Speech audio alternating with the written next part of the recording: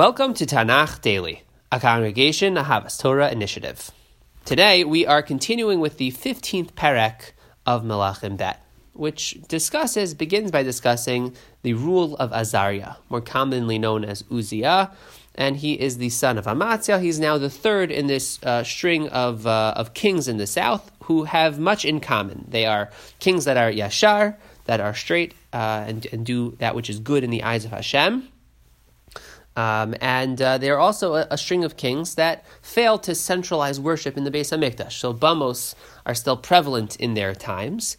What's more, like his father and grandfather, Uzziah seems to, at some point, go off the rails. At some point, he strays from doing that which is yashar in the eyes of Hashem.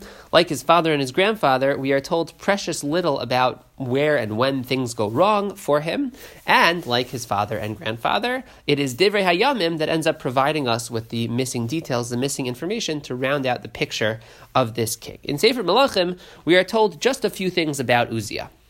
Firstly, we learned in last parak already that he builds a lot, and that's a significant accomplishment. It reflects a robust kingdom that is thriving. In addition to that, we get the details that I just shared with you in the introduction. He does that which is right in the eyes of Hashem, but doesn't get rid of Bamos, so we know that bit of information. And then we learn that he is stricken with tzara'as, a spiritual disease from Hashem, which he has for the rest of his life. It's unclear at what point in his life he gets it, but then he has it for the rest of his life. And then we know also that he reigns for a whopping 52 years. So those are all the data points that we get in Sefer Melachim. He's righteous, at least at the outset we know he's righteous and follows Hashem. He builds a lot, so it's a time of prosperity. He reigns for 52 years, which also reflects prosperity. Usually it means he's a good king. He brings a measure of stability. And yet, at the same time, we know that he has done something wrong because he is punished with this spiritual disease of tzara'as. And our Sefer leaves us only to guess what mistake he made and at what point and what the context is for that sin. And then here it's where Divrei Hayamim fills in the blanks. And it tells us that Uzziah, presumably because he's just so taken by his own success, at some point enters into the Beis HaMikdash to offer an incense offering, a service that is supposed to be performed by the Kohen. This is not something that that a non-Kohen can do. This is not, a non-Kohen is not permitted to give ketores, but I guess for whatever reason, Uzziah's success has gone to his head, and though he is not a Kohen, he breaches this line, and he tries to offer the ketores himself, and as such, he is stricken with tzara'as. So once again, it's Divrei Hayamim that fills in the blanks and tells us that basically it's a simple story of hubris. Initially, Uzziah is successful. He is a good king. He follows the ways of Hashem. He's a victim of his own success to some degree. It goes to his head, and he ends up breaching this line and not respecting the division between the kahuna, between the formal priestly class, and himself, and therefore he is punished in this way. Now, as we've done in the last few prakim, it's worth asking why this critical information is omitted from our sefer. How do we understand the perek on its own terms? And here I actually have no answer. There's not much to work with. And I really just can't understand why the Sefer would leave us in the dark or how we're supposed to understand this perek in and of itself. It seems as if the Sefer just doesn't care to tell us these details. And that is fascinating. It's so fascinating because this moment in our history, the reign of Uzziah, which is partially overlapped by the very long reign of Yeravam II, who we discussed at the end of the last podcast, is actually an incredibly important part of our history.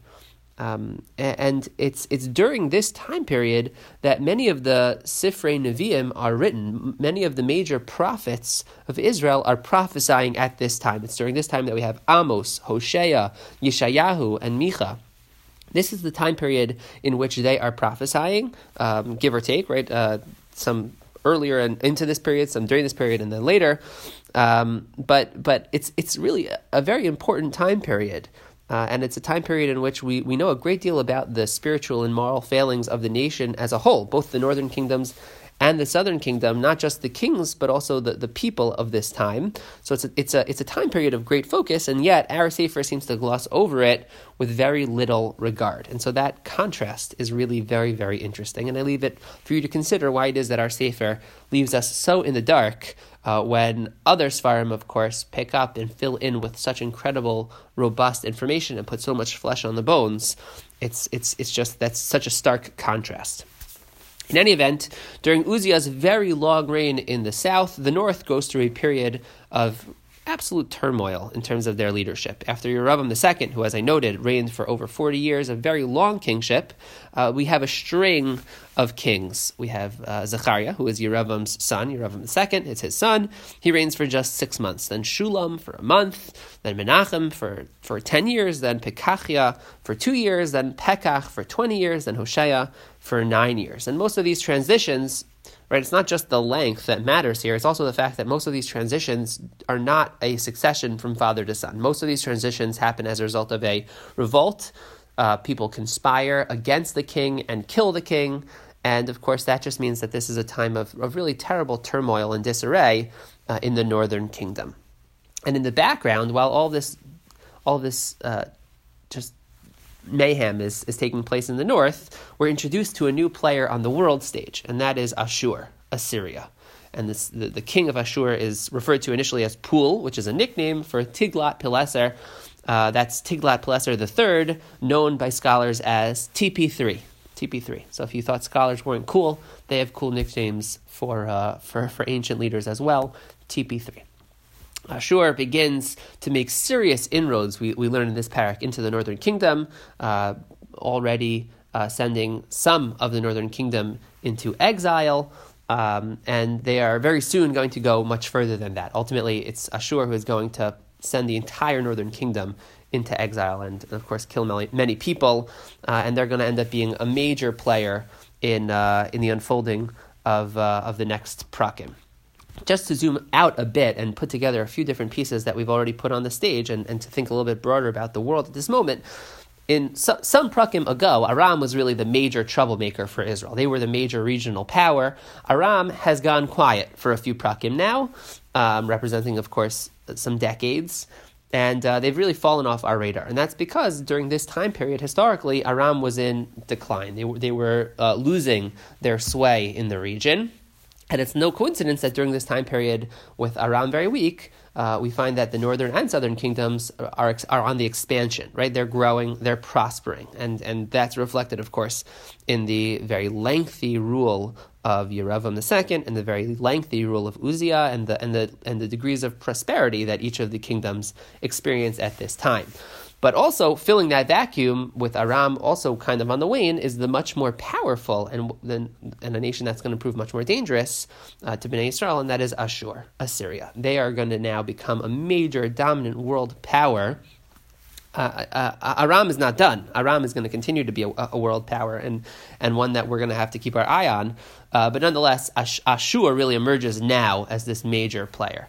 And that's a very significant moment that is given expression in our parak. So we'll continue to keep our eye on Ashur. It's going to continue to be a major factor in the trajectory of both the northern and southern kingdoms. Our parak then ends by telling us that the southern kingdom has a succession of power. Uzziah, after his 52-year reign, dies, and his son Yotam takes over. We are told that Yotam does that which is right in the eyes of Hashem, Yashar in the eyes of Hashem.